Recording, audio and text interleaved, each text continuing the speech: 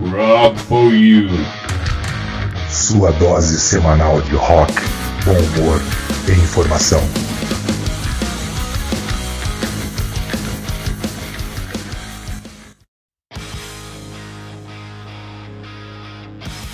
Olá!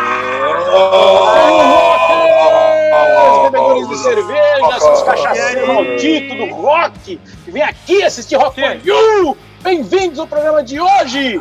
Hoje teremos um programa especial, um programa com amplexos, com lábios, o programa da banda Beijo! É um programa em homenagem à banda Kiss! Banda Beijo! Banda Beijo, as pessoas podem entender errado, né? A banda Beijo do capeta, banda Beijo do satanás, beijo do caramulhão, o beijo do chifrudo, o beijo do mal, o beijo de 666, o beijo da besta, hoje é o beijo. De língua, de liquirão, de língua. Gente, eu até tô engasgando. Beijo de língua. Porque a galera já tem a história, é Kiss from Hell. Já tem aquela história do disco ao contrário, agora o pessoal tem certeza, entendeu? O disco ao contrário, diz que os caras pisavam em pintinhos no palco, cuspiam sangue, que tinha sangue no vinil. E os caras tiravam sangue e punham no vinil. Tem várias histórias do Kiss. É a banda que tem mais lenda, velho. Mais lenda do que o capeta, do que o capiroto, do que o diabinho na garrafa, velho. Não é verdade? É verdade muita lenda, cara. Porra, muita lenda. Vamos falar Essa dos pintinhos no palco, assim, é a mais bizarra que tem. Tá bom. Mas antes de falar do Kiss, rapidamente, eu queria fazer... Foi o pintinho no micro-ondas. Isso. Que horror! Proteção animal é tudo mentira, brincadeira. Aquecido. Agasalho no croquete, vamos lá. Mas enfim, então, enquanto isso, antes de falar aqui do Kiss, eu queria dar um recado pra vocês. Eu estou usando hoje aqui a minha camisa da Hell Camisetas em homenagem ao Frank Paulillo. Pra quem não conhece, Frank Paulillo é um dos maiores bateristas de rock do Brasil, já foi baterista do Tutti Frutti, de um monte de banda, é um grande baterista, um grande cara. Ele sofreu uma AVC um tempo atrás, então para ajudá-lo tem várias ações acontecendo, e esta camiseta, acesse aí, Hell Camisetas, H-E-L-L Camisetas. Você pode comprar do Frank Paulillo, tem um monte de outras marcas, mas se você puder, ajude esse cara. Muito grande legal. Baterista, um grande herói, um cara que a gente admira demais, a gente já falou de Tutti Frutti aqui no programa também. Então, Frank Paulillo, um grande abraço aí do Rock for You, tamo junto, e se a gente puder ajudar, vamos lá comprar alguma coisa para ajudar o Frank Paulillo. Depois, no final do programa, eu falo de novo. Mas vamos começar aqui falando da banda Kiss! Kiss! Kiss Me Baby! Então, eu estou abrindo aqui o meu roteiro, falando aqui que olha só, essa banda foi formada em 1973, no mesmo ano que este que vos fala nasceu. Olha só que interessante. E aí, ela foi formada, para quem não sabe, por Paul Stanley e Gene Simmons. Quem que não sabe disso? Kiss é os caras. Quem que não sabe disso? Se você não sabe disso, vai ouvir outra coisa, cara. Vai ouvir assumindo meu papel aqui, vai ouvir Caneta Azul, entendeu, cara? Pra quem não sabe, é isso aí. Eles fundaram o Kiss depois de terem outra banda chamada Wicked Lester. Sei lá, porque esse nome maluco, mas enfim, deve ser em homenagem a Lester Crowley. Lester Crowley. Enfim, e aí eles queriam montar a banda, tal, super banda, queriam fazer uma super produção. E aí o baterista Peter Criss, né, depois eles colocaram anúncios em jornais, aquela coisa, vamos procurar uns músicos aí e tal. O Peter Criss foi um dos caras que respondeu aos anúncios e tal, e estava bem vestido e tal. Perguntava se ele topava ir numa festa fantasiado de mulher, num show, né? E aí ele topou aí. Os testes da banda eram bizarros, né? Os critérios do Kiss sempre foram meio diferentes, assim, sabe? E aí quando eles foram, aí depois dessa linha dos anúncios, né, depois do baterista teve o lance do guitarrista e tal, e aí disse que chegou um cara meio maluco ali, cortando fila, vestido de uma forma esquisita e tal, e com tênis de cada cor, e todo rasgado, calça rasgada, que os caras até acharam que era um mendigo, né, que era um cara invadindo ali o teste pra guitarrista. Não, você tem que esperar a sua vez, né, mano? Mas aí, beleza, tá, o cara tava segurando uma guitarra, falou, bom, deixa o cara aí na fila, né, vai saber. E aí, beleza, quando chamaram para ele mostrar suas habilidades da guitarra, ele impressionou as pessoas, já assegurou seu lugar na banda, esse cara conhecido como Paul Daniel Frehley. E como já tinha outro Paul, que era o Paul Stanley, ficou o nosso famoso Ace Frehley, né? Então, a banda, formação original, então, né, Paul Stanley e Gene Simmons. os donos da banda até hoje, e o Peter Criss, o primeiro batera, e o Ace Frehley. Depois a gente vai falar aqui de outras formações que foram mudando, os caras voltaram, mas essa formação clássica da banda inicial que lançou os primeiros discos que a gente vai falar agora, né? E aí, enfim, pra gente falar rapidamente já, partir pra música, já falamos bastante, depois a gente tem muita história pra contar do Kiss aqui, tem várias fases, essa é a fase inicial que a gente queria colocar sobre essa parte meio maluca, tá meio bizarra. Então, pra quem não sabe, assim, acho que a gente vai falar aqui depois, mas eles tinham umas coisas de chegar, eles queriam sempre impressionar, desde o começo, né? Então tudo que eles faziam tinha que ser, porra, teatral, fantástico. Tem uma história de que primeiros shows que eles fizeram ao vivo, eles alugavam limusine, mesmo sem ter grana, tipo, eles estão fodidos, não tem dinheiro, não vão receber cachê, mas eles alugavam limusines que era pra chegar, tipo, sabe, já botando pra fuder. Chegar, os caras são rock estrela, né? Já tinham essa ideia de criar uma imagem rock estrela em torno do negócio. Então não era só o som, mas era todo showbiz em volta, né? Aliás, irmão, diz a lenda que essa banda que eles tiveram antes de ter o Kiss, essa de até esqueci o nome, enfim, essa anterior, que eles já tocavam. Isso, que os dois já tocavam juntos, o Paul Stanley e o Simmons, eles já tinham um projeto nessa banda anterior de ser uma coisa assim estrondosa. Eles já queriam assim, entrar mascarados, queriam entrar com roupas lancinantes. E diz a lenda que os caras, tipo assim, não é bem assim, a gente quer fazer rock, mas peraí, nem tanto. Então eles diz a lenda que eles vieram cheios de ideias pra fazer essa coisa. Uau! E os caras não curtiram. Então eles se juntaram e falaram assim, a gente vai fazer de qualquer maneira, entendeu? E aí, daí vem o Kiss. Então a banda já nasceu com isso. Os caras já nasceram com essa coisa, nós vamos chegar chegando, a gente quer fazer um show, a gente quer botar coisa assim pra cair, cara. Se não for pra causar, eu nem toco. Esse é o lema dos caras. É isso aí. Esse é o lema dos caras. Ótimo. E para abrir esse programa já, esse primeiro bloco aqui, a gente vamos botar rock and roll. O negócio aqui é tocar rock and roll, galera. É rock and roll pra você ouvir, pra você curtir, pra você conhecer. Ou pra você ouvir de novo. Então a gente vai abrir com 3 músicas maravilhosas, né, ali do começo da carreira. Uma que todo mundo conhece, essa é para abrir o programa, para você sair dançando, chutar o sofá, mandar, chuta o cachorro pela janela, o gato pela outra, a mãe não, joga... Aí também não. Joga todo mundo, a família toda, o cachorro, todo mundo. Tá bom. E aí então a gente vai abrir com rock and roll. Então vamos matar os bichos hoje, tudo com a música hoje, vamos fazer ficar surdo. Então nós vamos abrir com Rock and Roll All Night, do terceiro álbum, que é Dressed to Kill, de 1975. Essa música você conhece, tenho certeza. Depois vem Shout It Out Loud, que é uma música que eles tocaram muito em vários shows ao vivo, uma música legal pra cacete também, puta rock and roll, que é do quarto álbum Destroyer, de 76. Esse álbum, inclusive, é o consecutivo álbum do Kiss que chegou ao top 20 da parada americana, ganhou o disco de ouro em 76, em platina depois do mesmo ano. Cara, olha isso, né? O mesmo álbum ganha disco de ouro e platina, cara, é uma coisa absurda. E aí a terceira música desse bloco vai ser Shock Me, que já é do sexto álbum Love Gun de 77, né? E esse álbum, essa música vai ser legal porque nós vamos fazer uma música, nós trouxemos algumas coisas diferentes, porque todo mundo conhece as músicas com Gene Simmons e Paul Stanley nos vocais. Essa Shock Me traz Ace Frehley, né, que era o guitarrista, nos vocais, e nesse álbum, especificamente no Love Gun, tem uma faixa com o Edward Van Halen nas guitarras, que é uma outra faixa, nós não trouxemos aqui, vai lá e pesquisa. Isso, escuta o álbum e vai lá. Então nós vamos fazer um break agora, o bloco já volta com essas 3 músicas. Rock and Roll Night, Shout It Out Loud, Shock Me. A gente já volta já com mais Kiss pra vocês. É muito Kiss, gente, só Kiss, banda do coração. Porra, Kiss é um amor.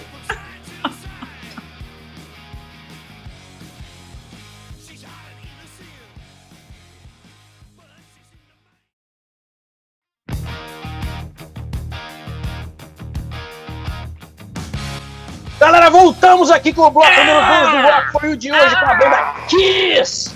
Kiss my ass! Kiss my ass! E aí é o seguinte, nós voltamos com o bloco 2, vocês já ouviram aí algumas 3 músicas. E a Sara vai contar um pouco mais. O que você conta da história do Kiss aí pra nós, da sua história com o Kiss, inclusive, irmã? Tem histórias aí pra contar? Irmão. Primeiro assim, que Kiss, pra mim, né, pra nós, pra us, for you, for us, é uma banda, assim, cara, do coração, é uma banda que eu tenho uma ligação emocional com ela, eu tenho uma ligação de vida. Primeiro que assim, como eu era jovem, muito jovem, a primeira banda que eu conheci de rock and roll, né? Eu era uma pessoa da música erudita, do piano erudito, piano clássico, conservatório e tudo mais. Aí eu tive a honra e o prazer de estudar no colégio com ninguém mais, ninguém menos que Nelsinho Bahia. Nelson Bahia é um dos maiores bateras de jazz e de música instrumental e tal. E naquela época, quando nós éramos jovens, eu não sabia que ele ia ser o Nelson Bahia. Mas ele estudou comigo. Porra, um pouquinho. Não vamos falar sobre isso, meu irmão mais velho, por favor. Vamos mudar de assunto. Enfim. Sei. O fato é que Nelson um dia chegou lá, naquela época era vinil, né? Bolachão, ouvi isso, ouvi aquilo, não conhecia. Ele chegou com uma capa, com um disco do Destroyer.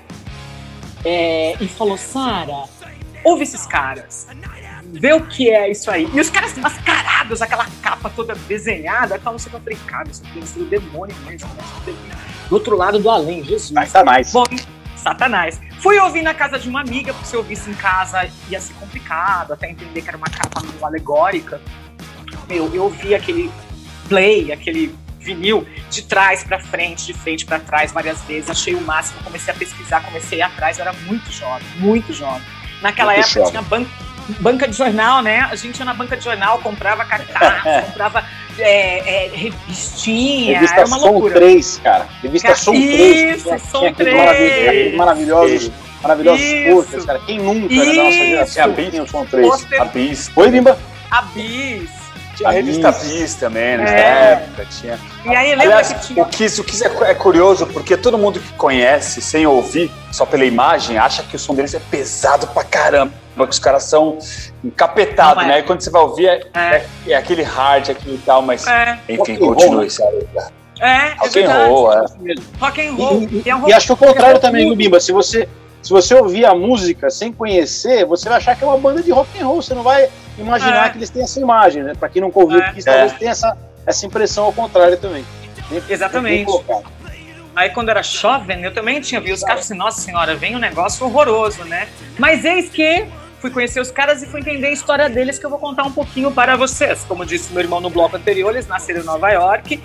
E assim, em Nova York, naquela época, nos anos 70, já rolava muita coisa, já tinha muito show, já tinha uma puta cena efervescente. Eles estavam no meio disso. Eles sempre foram muito espertos. Vale ressaltar, vale registrar. Caras do business. Muito! Principalmente o Gene Simmons, principalmente ele, sempre foram caras assim muito visionários com negócio. Então eles já chegaram chegando, como o irmão contou, com mil histórias. E essa história de pintar o rosto, de pintar a cara ali nos anos 70, foi de cara uma coisa que eles escolheram. Primeiro porque era uma época que eles discutiam muito essa coisa de super-heróis, essa coisa meio space. Tem muitos quadrinhos dos anos 70, no meio dos anos 70 para o final dos anos 70, começo dos 80, tem muito ícone, muito HQ, estava muito em alta. E eles simplesmente foram lá, pegaram esses lances de HQ, de super-herói, com umas historinhas de terror, com uma coisa para impressionar mesmo, e criaram as máscaras. Diz a lenda que eles quiseram misturar criar super-heróis de rock and roll, misturar um pouquinho do teatro kabuki, que é fazer aquele fundo branco, e aí criar aquelas personas para cada um deles. Então, assim, como é que eles se batizaram? E aí vem as máscaras até hoje. Paul Stanley é o Starship, né? É a criança estrela, é o cara que tem aquela estrela no olho, e é o cara mais, assim, o cara de mais malemolência na banda. Né? O Gene Simmons, né? O Gene Simmons já foi o cara mais gingado. Gene Simmons, o baixista, né? Ele já incorporou a coisa do empresário, do líder band, do baixista e o cara do mal. O cara que quer negócio, o cara que quer grana, o cara que chega pra arrebentar. Então ele tem aquela visão do demônio. Já se batizou de The Demon, ele. O Ace Frehley, o guitarrista, virou o Spaceman, tanto que a roupa dele tem umas referências meio espacial, as botas dele são prateadas, ele tem muito prata na roupa dele, né? E o Peter Criss, o primeiro batera, que ficou um bom tempo, a gente vai falar disso daqui a pouco no outro bloco, sobre quem veio depois dele, era o cara que virou o The Catman, o gatinho. Enfim... Por isso, gente, esse bloco a gente mais queria falar disso. Por isso que eles... E outra, eles deram sorte de tocar nos clubes de Nova York e um empresário, um produtor pegou a ideia dos caras, sacou o que era, levou pra Casablanca Records, que foi a gravadora que ficou com eles muito tempo, foi a gravadora que catapultou esse sucesso, e era tão bom o negócio, era tanto entretenimento, tanta festa, tanto show, um rock de qualidade, um rock legal pra caralho, tá? Ah, então os caras foram pelo visual. Não, os caras mandavam bem, ninguém fica sentado ouvindo Kiss. Hoje, ninguém fica sentado ouvindo Kiss, não tem como.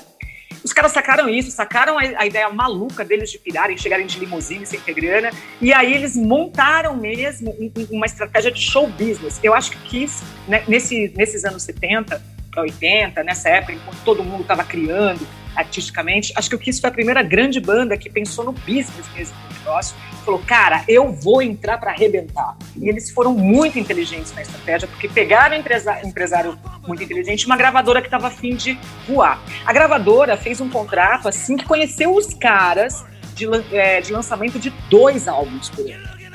2 álbuns por ano, tipo, vamos. E aí, no meio dos álbuns, tanto que você pega, se você bater um Google lá, buscar a discografia do Kiss, você vai ver 75, 75, 76, 76, 77, 76, Destroy, disco de ouro, disco de platina, ouro, platina. Os caras arrebentaram de saída, fizeram um álbum, uma série de álbuns de compilados ao vivo, chamados de live. Os caras tinham acabado de chegar no mercado, já fizeram uma live ao vivo, rodaram o mundo com turnê. Então eles inauguraram essa coisa grandiosa, essa coisa espetaculosa mesmo do rock and roll. Por isso que os caras estão aí até hoje. Só para complementar a história, antes de passar para as músicas, eu comprava esses álbuns, essas figurinhas, esses posters e escondia embaixo da minha cama, do colchão. Porque eu tinha uma família que era mais tradicional, não ia entender muito bem como era isso. E eu passei... Adivinha quem achava isso embaixo da cama da irmã? Só adivinha. Só adivinha. Quem achava esse baixo do colchão da irmã? Quem? Raimundo Donato. Aí, eu muito inocente na minha vida. Não, e os meus amigos, né, de colégio, mandando álbum. Destroy eu tenho até hoje, gente. Tem um vinil, aquela capa em papel linda. Aquilo é uma relíquia. Emprestava e gravava, na época tinha fita cassete. Eu fui embaixo do colchão pra mim. Nossa, meu demônio, pelo amor de Deus. Aí vai meu irmãozinho, meu... Que é isso? Eu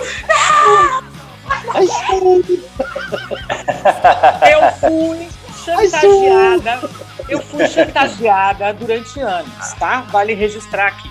É isso.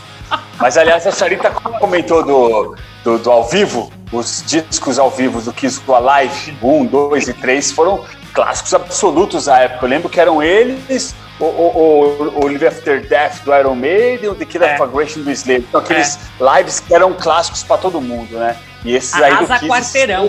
Arrasa quarteirão. Os caras foram muito inteligentes. E tem umas coisas que é importante citar aqui, porque também nem só de plumas e paetês vive o mundo do rock, né? E assim,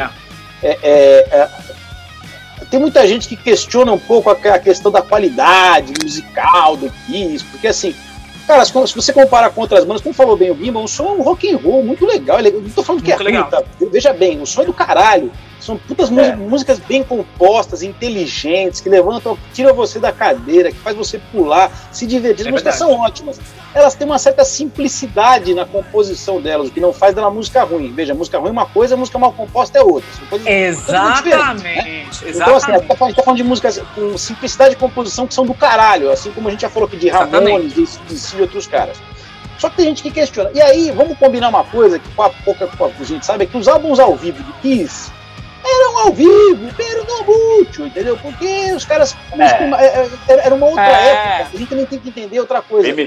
Mas peraí, os caras sacaneando. Não era isso, cara. Numa época em que era muito difícil gravar um álbum ao vivo por questões de qualidade, de equipamento musical. Exatamente. Então você gravava, capturava ali a atmosfera, a coisa, e depois fazia o que a gente chama no estúdio de overdub. Overdub é, pra quem não sabe o que significa o termo técnico, é gravar por cima, né? Então, de repente, aquela música ficou legal, mas a guitarra não ficou bem captada, a guitarra ficou com ruído. Você vai lá e grava uma outra guitarra em cima, no estúdio mesmo. Mas aí deixou de ser ao vivo, Silvio. Porra, cara, velho, de novo. Mas é o que você pode fazer. Então, é o que você pode fazer, exatamente. Porque, na verdade, o que o pessoal não sabe é que, sei lá, 70% das bandas dessa época, nos 70, gravavam ao vivo desta forma, faziam famosos retoques no estúdio, faziam, né? Sim. Então o Kiss tinha muito essa coisa do pessoal, não é ao vivo, os caras gravaram no estúdio. Cara, um monte de banda fez isso, tá? Judas Priest, próprio Iron Maiden, todo mundo fez isso, né? Todo mundo fez isso. Mas acho que assim, vale citar a importância do Kiss pro show, pra lançar esse showbiz, como a Sara falou, os grandes turnês, os shows grandiosos, os caras eram mestres nisso. Ô, irmão, vamos fechar o bloco, vamos passar para as músicas? Vamos lá? E só para falar a característica dessas músicas, como o Kiss tem uma trajetória muito longa, né, muito rica, muito álbum de estúdio, álbum ao vivo, tem a carreira solo dos 4, é uma loucura, dos 5, é uma loucura.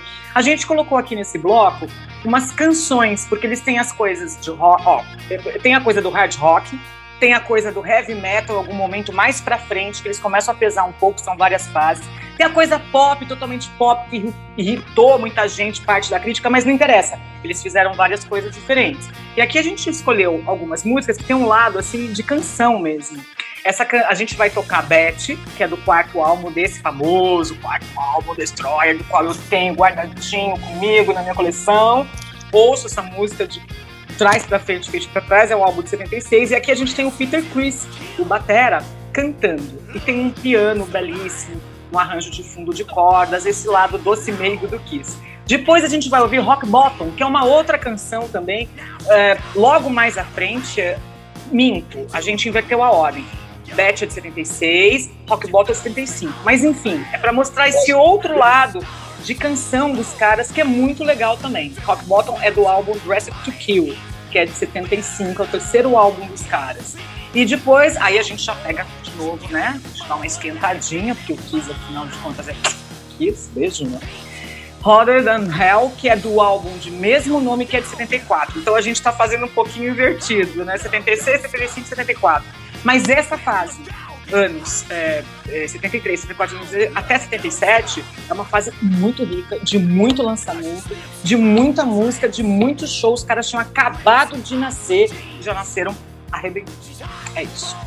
Muito bem, então a gente vem para um break agora, rapidinho, vai tocar essas 3 músicas, daqui a pouco volta com o 3º bloco do Rock For You de hoje, falando de Kiss. A gente já volta já com o Kiss! Daqui a pouco, segura aí, maluco! Kiss, Rock For You!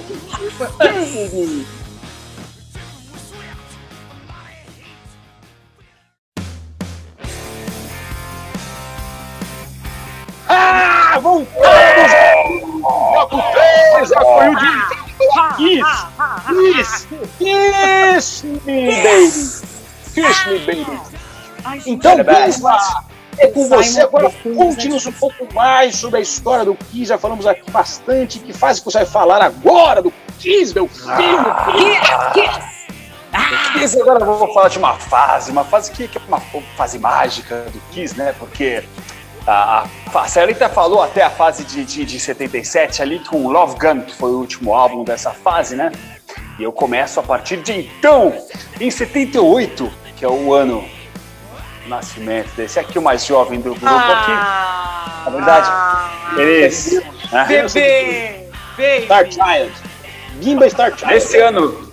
Neste ano de 78, eles fizeram uma coisa mágica aí que não foi disco do Kiss. Eles lançaram, cada um dos 4 lançaram seus discos solos, que ficaram super famosos, são super disputados aí pela internet. Cada um lançou um disco solo, são todos pretos, né, com a cara de cada um. Então tem o disco de Silence, Paul Stanley, Ace Frehley e tal. E foi um grande sucesso, bem bacana, porque cada um tinha um estilo diferente de compor, cada um com um disco, né? E pronto. Uma puta sacada, assim. Sem separar o Kiss, sem acabar o Kiss, nada. Cada um fez seu disco solo, lançaram, beleza. Mas enfim, nessa fase, os caras já estavam ficando mega famosos, super estrelas globais, com aqueles shows memoráveis que a Sarita começou, lisérgicos, aquela coisa de explosões, de luzes, democráticos, o Gene Simmons, Black, cuspia sangue, língua que vai até o joelho, aquela coisa toda ali. E começaram a aparecer em TV na Europa, no Japão, o mundo inteiro, assim, né? Eis que em 79 eles lançam o disco Dynasty, né? E logo em seguida vem o Unmasked. O pessoal começou a ficar um pouco cabreiro, como diria o Bossa, cabreiro. Por quê? Porque eles começaram a fazer um hard rock, um pouco glam, assim, um pouco mais leve do que o rockzão antigamente, setentista e tal. E aí o pessoal começou a chiar. Mas tem coisas muito legais nesses discos aí, tem coisa muito boa. E foi uma outra fase do Kiss. Porque banda antiga, a gente já viu aqui, cansou de ver, que tem várias fases. Se a banda quer sobreviver e quer se reinventar, tem que acompanhar o tempo, o momento que ela tá, né? Mas enfim, essa música até o disco Unmasked, ele... Apesar de ser as mesmas começas com ela, é muito rock. Então ele é muito hard rock, assim mesmo, mas tinha umas músicas muito boas, como a Tomorrow, né? E uma música que incentivou muito até o funk carioca, Two Sides of the Coin, tchutchuca, tal. Quem ouvir aí você vai saber. Mas enfim, essa época aí... Ele está descontrolado. Mas é verdade, surgiu aí. Nessa época eles estavam muito com a popularidade baixa nos Estados Unidos, então partiram, como eu falei. A Anitta deve ter ouvido Kiss. Pronto, tá aí. Lá entendemos, cara. Porra. Vou até pôr meu óculos pra ouvir melhor. Bom, eles com a popularidade baixa um pouco nos Estados Unidos, por causa desse lance de ter muito pop, rock, partiram pra Europa, Japão, começaram a Austrália. Né, inclusive na Europa, quem abriu os shows deles nessa turnê do Unmasked foi o Iron Maiden. Você vê como que estava grande, né? Porque o Iron Maiden já era grande. Então, e nessa turnê, eles apresentaram o novo baterista, o Eric Carr, né, que queria entrar por causa de problemas que vamos falar aí. Porque uma coisa interessante é que depois do Unmasked, antes de lançar o próximo disco do Kiss, eles fizeram um intermediário que não é muito comentado, que é o Music from the Elder, que é uma trilha sonora de um filme. Foi meio... Tem coisas legais, mas foi meio que um fiasco, assim, de vendas e tal, e tudo mais, enfim. Né? Inclusive, só um comentário, porque, assim, é considerado pelos fãs o pior álbum da banda, porque é muito esquisito. Ele tem uma pegada diferente, os arranjos orquestrais, tal, não sei o quê. E é até engraçado, porque hoje já se fala que ele é um álbum que é o clássico, porque ele traz uma conceitual, né? As pessoas vai do fiasco à glorificação da merda, mas tudo bem, eu acho que fiasco, é a segunda vez que eu ouço essa palavra hoje, meu Mas Deus. é porque na verdade é um disco, é uma trilha sonora de um filme. Então, claro que ia ser um disco diferente, né? Não é um disco pensado para ser um disco da banda e acabou. Aliás, vale registrar isso, que os caras foram alçando tanta coisa, desde estratégia de cada um ter seu disco solo, mas estamos juntos, e ter aquela puta estratégia comercial, até serem chamados para trilha sonora de filmes. Inclusive tem filmes com o Kiss, sobre o Kiss, é vasto o negócio. Exatamente. É amplo. E aí depois desse disco aí, saiu o Peter Criss, saiu da banda, né? E o Eric Carr foi apresentado ao mundo. E isso foi, na verdade, ele! Entendeu? Show de bola. E depois disso aí, em 82, eles lançaram o famoso Creatures of the Night, que foi através desse que eu conheci o Kiss. Tem aquela capa azul com as caras dele. Eu falei, isso é muito pesado, black metal, né, cara? Não era, mas já é um disco mais pesado, né? Onde você tem Creatures of the Night, você tem, I Love It Loud, Rock and Roll Hell, I Still Love, que é mais balada, mas a música Killer, que eu acho legal pra caramba, baita riffzão. War Machine. Obviamente, War Machine, que a gente já tocou aqui em outros programas, versão até do Death tocando War Machine. Sim. Então, é um disco que, estourou. É muito pouquinho antes de gravar esse disco, aí o Ace Frehley sofreu um acidente de automóvel, né? Ele teve que se afastar de vez aí. Ele aparecia só para dar uns toques ali no estúdio, mas ele teve que se afastar da banda por causa desse acidente e tal. E aí eles começaram a buscar outros guitarristas, tal, não sei o que, para substituir, pelo menos aí nesse disco aí foi o Vincent Cusano, né? Vincent, ele era mó Cusano, mano. Aí ele acabou ficando no disco. Eu pensei Cara, que nome que ele tem, cara? Esse disco, o nome dele é meio complicado, né? Oi, Vincent. Mas o que aconteceu é que depois do Creatures of the Night, que explodiu no mundo inteiro, assim, todo mundo conhece pelo menos uma música dele por aí, eles resolveram tirar as máscaras, não pintar mais a cara. E aí falaram, vamos mudar um pouco, encher o saco, ficar se maquiando, né? E lançaram o Lick It Up. Que foi, na verdade, em 1983, que foi o primeiro show que eles fizeram aqui no Brasil, no Morumbi. Depois a Sarita, parece que tem uma história interessante, a Sarita, sobre esse show aí e tal, ela vai contar pra gente depois. Mas depois do Lick It Up veio o Animalize, né? E ainda a galera descendo a lenha, criticando, porque além dos caras ficarem um pouco mais hard, eles tiraram as máscaras, então cadê o Kiss de verdade? Sempre aquela coisa, né? Sempre tem essas brigas, não tem como, né? O Gene Simmons, nessa época, começou a entrar em conflito com os outros, porque ele é todo um empresário, ele é todo tal, e começou a se destacar do tipo, eu sou mais foda que vocês. Começou a ter uns conflitos que depois, com o tempo, ele sempre se acerta, porque a grana fala mais alto, né? Verdade. Ele foi até ator, ele começou a fazer outras coisas, assim e tal, começou a ampliar, mas, enfim. Em 85 saiu o Asylum, em 87 o Crazy Nights, todos esses sem máscara, sem pinturas, e em 89 o famoso Hot in the Shade, que teve o clipe da Hide Your Heart, que tocava na MTV sem parar, né? Eu lembro até hoje, o cara que pulava do prédio, aquela coisa toda, e a grande balada que até hoje a galera chora aí, que é a Forever. Né, que tava nesse disco aí. Nossa, é verdade. Até na Antena 1 essa música, né? Porra, nossa, uma ideia. Essa música essa daí é show de bola. E fechando essa fase, esse disco fechou essa fase do Kiss, então, aqui. Mas, infelizmente, para encerrar essa fase, em 91, o Eric Carr, que já não... que é o baterista ali, ele descobriu um tipo raro de câncer aí. E depois de só 6 meses, ele acabou falecendo numa cirurgia e tal. E aí... encerramos essa fase dessa forma.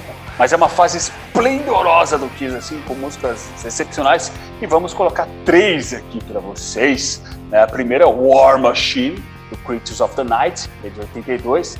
Depois Get All You Can Take, do Animalize. E Little Caesar. Outra musicaça também, show de bola, todas dessa fase, que essa música ela tá na voz do Eric Carr, Little Caesar, né? É a única faixa gravada por ele na carreira do Kiss, assim, tá? Então, vamos ouvir músicas dessa fase. E procurem, como a gente falou, todos os álbuns que a gente comentou aqui, vão atrás, porque meu, é show. Essa fase é bem bacana. Interessante ressaltar. É interessante ressaltar que assim, nos anos 70 a gente falou, foi o lançamento, aquela coisa, o glamour, coisa. Nos anos 80, acho que foi uma consolidação, tanto do ponto de vista comercial, de business da banda, quanto de... o álbum Creatures of the Night realmente foi estrondoso e acho que lançou o resto do mundo, né? Eles eram famosos nos Estados Unidos ali e tal, Detroit. Foi blockbuster, assim, blockbuster. Eles eram conhecidos ali e tal, mas ali o Creatures of the Night dançou pro mundo, né? Acho que um pouco antes aquele sucesso também que ficou famoso, que até hoje toca no show lá, que fugiu agora, aquela que é meu dance lá. O álbum anterior, que é I was made to love you. I was made to love you. Essa saiu no Revenge depois, né? Porque na verdade ela tinha uma pegada meio dance, ela flerta com ali o lance dançante no final dos anos 70 e começo dos 80. Mas enfim, acho que é legal só pontuar isso, que assim, são fases diferentes, aí depois tira a máscara, põe máscara, e daqui a pouco a gente volta falando aqui de uma fase final aqui, outras coisas que aconteceram nos 90, a gente volta já. Vamos ver essas 3 músicas aqui e a gente já volta. Sonzeira total, vocês vão... É demais. Daqui a pouco, vem mais, Kiss aí!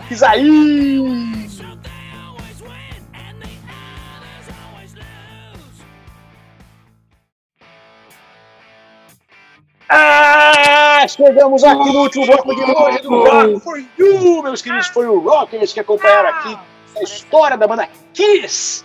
Kiss my ass, Kiss me baby, Kiss, a banda de rock and roll, heavy metal e hard rock. Mundial, mascarados, máscaras e com várias histórias para contar. Contamos aqui várias histórias. E aqui a gente falou no bloco anterior, dos anos 80, ali, álbum Creatures of the Night, tem um famoso show de 1983 do Morumbi, que foi um dos maiores shows, inclusive, daquela época. No Brasil não vinha show daquele tamanho, né? E a Sara tem uma história, que ela ia com os amigos no show. Conte para nós rapidamente essa história aí, pra gente falar um pouco sobre o resto da história aqui do Kiss, irmã. Rapidamente. Contando a saga de que eu escondi as coisas embaixo do colchão, porque, enfim, era uma outra época e tal. Nessa mesma época, antes do meu irmão, quando ele descobriu minhas cocinhas, meu tesouro guardado embaixo do colchão, os meus amigos do colégio, que já gostavam de Kiss, a gente tinha uma galera que era mais velha, maior de 18, curtia em show e tal, ficaram sabendo, né, que o Kiss vinha pro Brasil nesse show de 83, e eu falei, puxa, vou, né? Eu fazia umas coisas, era jovem, dava umas aulas, juntei dinheiro, comprei ingresso, claro, sem ninguém saber, meu pai, nada, família. E eu, naquela época, tocava em muitos casamentos, em muitos batizados, tal. Tinha uma sinergia com meu pai lá que ele ia fazer, eu ia tocar com ele, beleza. E eu tinha certeza que aquele sábado não tinha nada, era um sábado livre. Já tinha feito todo o roteiro, eu ia dormir na casa dos meus amigos, dos colegas de escola, a mãe deles sabendo da história, blá, blá, blá. Estou eu saindo de casa para falar, pai, eu vou passar o final de semana na casa dos meus amigos, de escola e tal. Aí ele, do nada, entra e fala assim, então, a gente vai tocar hoje. Mas por quê? Porque sim, porque é hoje. Não tinha a menor necessidade de eu estar nesse evento. Eu lembro até hoje que eu não toquei, que eu fiquei sentada num banco e eu chorava muito, chorava. E tinha uma amiga que era pianista, tocava comigo, Julinha, que Deus a tenha falecido, e eu assim, ó, imaginando o Morumbi pegando fogo e meu pai. Eu acho que o meu pai confiou, né? Eu era muito jovem, gente. Eu era muito jovem. Eu não tinha 18 anos. E eu acho que meu pai gentilmente... Não tinha nada, né? Não tinha nada. Nada. Ainda não tem, até hoje. Ele tá vivo, vai estar forte lá, até hoje não tem nada de bobo. 86 anos, e se eu comentar alguma coisa de Kiss, é capaz de ele dar aquela olhadinha pra mim. Mas todo mundo tem uma história de algum show perdido, assim, absurdo, né? Caralho. Meu, eu era muito jovem, muito novinha. Eu nunca chorei tanto na minha vida em silêncio. E eu olhava pro meu pai e falava assim, mas pai, eu não precisava estar aqui. Aí ele fazia assim, precisava. Como quem diz, você não vai me show Kiss, não. Pois é. Pirralha. Todos temos histórias para contar. E para fechar aqui o bloco agora, galera, então assim, vamos falar um pouco de uma fase mais atual, anos 90, depois que infelizmente faleceu o Eric Carr, um grande aí, baterista e deixou suas marcas aí no rock and roll e no Kiss. Entra Eric Singer, que é um cara que também tocou com todo mundo, puta de um batera, vocalista, um cara super talentoso, ele entrou em 92, né? E aí depois no ano seguinte o Kiss já lança o Alive 3, a gente falou aqui dos grandes discos ao vivo, né? Alive 2, Alive 3, puta produção, puta som, aquela coisa toda. Foi um outro sucesso, né, absurdamente grande. Bondoso. Em 94, a Sarah falou de 83 lá no Morumbi, o Chris veio com o Kiss. A primeira, Chris, né? O Chris veio com o Kissators of the Night, com o Creators of the Night. Foi o primeiro. E aí, em 94, eles voltam ao Brasil de novo, tocando no Philips Monsters of Rock. Puta, eu fui nesse show, aliás, eu fui em todos os Philips Monsters aí que eram ali sempre no Pacaembu. Você deixou o carro em casa, lembra? Isso, eu sempre deixava o carro na sua, que você morava perto, o Pacaembu deixava o carro lá, né? Ia a pé até o estádio do Pacaembu, né? Pô, nesse de 94, cara, eles tocaram junto com o Black Sabbath veio com o Tony Martin ainda nos vocais. Slayer fez um show, puta que pariu, que show que fez o Slayer nesse evento. Teve também o Suicidal Tendencies, do Brasil teve o Viper, o Angra, né, o Raimundos e o Dr. Sim. Foi um puta show legal assim, de assistir do começo ao final. Uma noite memorável, né? Memorável. E o Kiss, pô, assim, foi a primeira vez que eu vi o Kiss ao vivo, né? Eu tava lá, eu não tinha visto o Kiss ao vivo ainda, foi a primeira vez que eu assisti os caras. Já ainda numa fase sem máscara, eles ainda não tinham voltado a usar máscara ainda, era a turnê do Revenge, se não me engano. Isso mesmo, do Revenge 92. Aí depois em 95, né, a MTV fez um acústico tal, daquela série que tinha um monte de unplugged da MTV e tal, foi legal, ok. Isso, mas o mais interessante é que nesse unplugged voltam a participar o Peter Criss e o Ace Frehley, que não participavam há muito tempo de trabalhos com a banda ali, brigas e coisas, voltaram a participar nessa época. E aí, depois disso, eles resolveram voltar com as maquiagens, né? Trouxeram de volta para a banda o Peter Criss, o Ace Frehley, voltaram com as maquiagens, né, em uma turnê mundial que recebeu o nome Alive World Wild Tour, já. Então agora, né, de novo, tudo é business pros caras, velho. Tira a máscara, é business. Põe a máscara, é business. Vai pros antigos, é business. Sai os antigos, é business. Tudo é business, esse filho da puta. Né? Tudo os caras ganham dinheiro com esse negócio. Os caras são geniais, né? Por isso que é geníssimo, que é gênio. Meu, só um adendo. Gini é um gênio. Só um adendo. Não, e só lembrando o seguinte, né, irmão? Além de tudo isso, existem fãs clubes oficiais pelo mundo que rola muita grana. Os caras têm a convenção do Kiss. Existe uma convenção que reúne as fantasias, as melhores fantasias e roda o mundo. É uma coisa louca, é uma coisa maravilhosa. E tem o Kiss Cruise, né? Que agora não tá acontecendo por causa da Cruise, mas que é o Cruzeiro. Exato, o Cruzeiro do Kiss. Não tem. O Beto Zambrin, o Alexandre Brunhart, um monte de brother nosso já foi nesse negócio, que é um cruzeiro só os caras do Kiss, com um monte de convidados, e os caras tocam lá, e bandas, cara, o cara sabe ganhar dinheiro. Eles criaram isso aí na esteira, do Cruzeiro do Roberto Carlos, né? Claro. Eu e ela. É Robertão e Kiss, você escolhe, você quer a terceira idade ou você vai para o núcleo. Você escolhe qual nível de festa você quer. O importante é que emoções eu vivi. Okay. Isso aí, você viu. E aí, nessa turnê que a gente falou que eles voltaram aí com os malucos e com as máscaras, vocês terem uma ideia, os filhos da mãe venderam 77 mil ingressos em 45 minutos para um show do estádio dos Tigers, lá, do Tiger em Detroit. Olha, para você ter uma ideia do tamanho da brincadeira. É muito poder, né, gente? É muito poder. E aí, em 97, eles lançaram o Carnival Souls, ainda com o Bruce Kulick na guitarra. Aliás, fazer uma menção honrosa aqui, tá?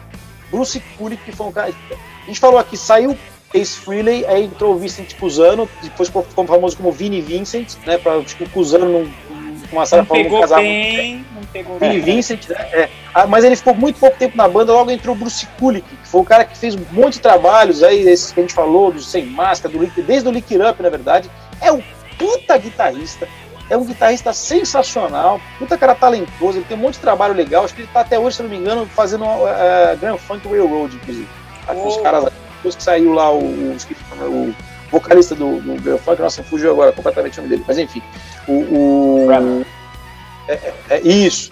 E então o Bruce Kulick achou as guitarras, mas e aí, voltando aqui para a história do Kiss, aí tem o famoso Psycho Circus, que eles lançaram em 1998, aí já com Peter Criss, com Ace Frehley e tal, teoricamente. Turnezona, né?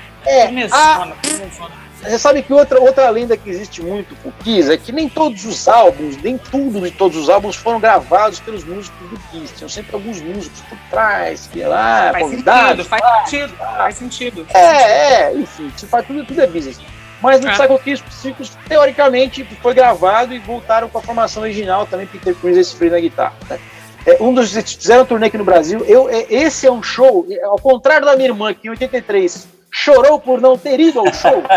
Em 1998, eu fui ao show, não, todo mundo em Interlagos, eu fui, mas eu não estava lá.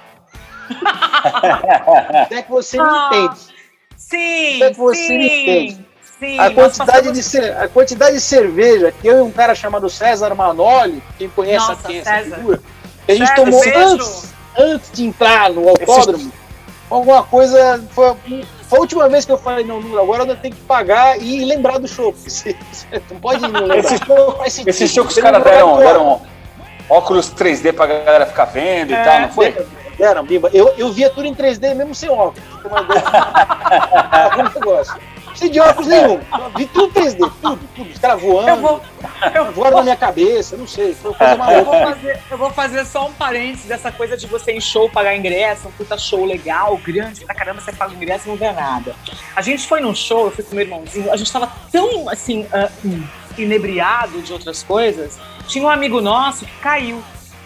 E aí o pessoal da fila de trás, pra mim e pro Silvio, assim, seu amigo caiu. Aí nós olhamos assim, tá legal, e continua. Só para contextualizar melhor, é o seguinte, foi um show do Deep Purple no Pacaembu, que eles colocaram cadeiras na pista. Cadeiras na pista, aí não dava. Só que para assistir o show, todo mundo subiu nas cadeiras, todo mundo subiu, ninguém assistiu no chão, né? Ninguém assistiu sentado. Sim. Óbvio. E aí, isso que a Sara falou, estava todo mundo em cima da cadeira, a gente tava lá, tinha tomado um monte de cerveja, tal, não sei o quê, e de repente... cerveja boxe. E aí, você seu amigo caiu. A gente olha, caiu. A gente olha, caiu, tá bom, vamos lá. O cara sangrando, né? O cara todo... Mas voltando para histórias do Kiss aqui, a gente vai fazer um programa sobre Deep Purple, a gente conta melhor essa história do Pacaembu. Mas aí, depois dos últimos álbuns de estúdio que eles lançaram foi o Sonic Boom, em 2009, e o Monster, em 2012, né? São os mais atuais. E aí, desde então, eles vivem de turnê em cima de tudo que você já ouviu na vida. Não, e eles vivem também comprei o ingresso. Se despedindo, né, irmão? Se despedindo. Olha, turnê de despedida. Eu, inclusive, comprei o ingresso pro ano passado, que não aconteceu por causa da turnê do Covid. Tô esperando até hoje se vai remarcar, se vão devolver meu dinheiro, enfim. Acho que nunca mais eu vou ver na vida esse dinheiro, porque os caras sabem trabalhar com meu dinheiro. Ainda mais o Kiss, né? Mas enfim, galera, para terminar o programa hoje, muito obrigado a você que plugou mais uma vez aqui no Rock For You e falamos aqui de Kiss, de coisas muito engraçadas. É uma banda que tem diversão, então a gente tem que falar divertidamente dos caras, né? Hoje viemos aqui com a minha bombeta do Lakers, o Bimba com essa sua touca do mal e a Sara com um penteado novo. Com um penteado novo, tá muito fofa, é o que eu ia falar. Você não espera o Mega, Você já estragou meu disfarce de ter o Kiss embaixo da cama, ninguém sabia de nada. Mano, onde você foi esconder? O cara foi lá, me caguetou, que tava cheio de revistas, pra eu explicar pra minha mãe o que era aquilo. Foi uma vida. E o Silvinho levantado, assim, com o colchão. Olha! Quem mandou esconder? Mas enfim, galera. O que a gente vai ouvir? O que a gente vai ouvir, aliás, Silvio? Antes de encerrar, o que a gente vai ouvir? O que a gente vai ouvir antes de encerrar, né, meu? Então nós vamos ouvir músicas mais novas do trabalho do Kiss. Nós vamos ouvir Dreaming, do álbum Psycho Circus, que é de 1998. Muito boa! Uma música que eu acho sensacional, um puta rock and roll maravilhoso, que é Modern Day Delilah, puta som legal do Sonic Boom, é uma excelente escolha, que é de 2009. E o que é o vídeo? O que é o vídeo? Ele chegando com umas botas assim na cidade. São botas, é maravilhoso. Pra fechar então, né, depois vem o break agora, galera, na sequência eu ver essas 3 músicas, e a última, né, é Long Way Down, que já é do último álbum de estúdio conhecido do Kiss, o Monster, de 2012. Vamos ouvir essas 3 músicas, e galera, muito obrigado pela sua presença virtual aqui onde você esteja. Eu queria dizer, ninguém falou, mas a curadoria foi minha hoje. Sim, é verdade, esquecemos de falar da Sara. Grande Sara Cura, Sara, tipo, Sara Cura. Sara. Gente, fazer um programa com o seu irmão mais velho e o amigo de infância dele é um problema. Não é fácil, faz terapia, gente. Faz terapia. Aqui a gente saca, aqui a gente ganha pouco, mas se diverte. Sim. Amém, igreja. Obrigado, galera. Vou deixar aí Bimba e Sara. Valeu, galera. Beijos a todos. Kiss. Beijos a vocês. Rock for you. Kiss. Fique aí com o Kiss, galera. Kiss. Kiss.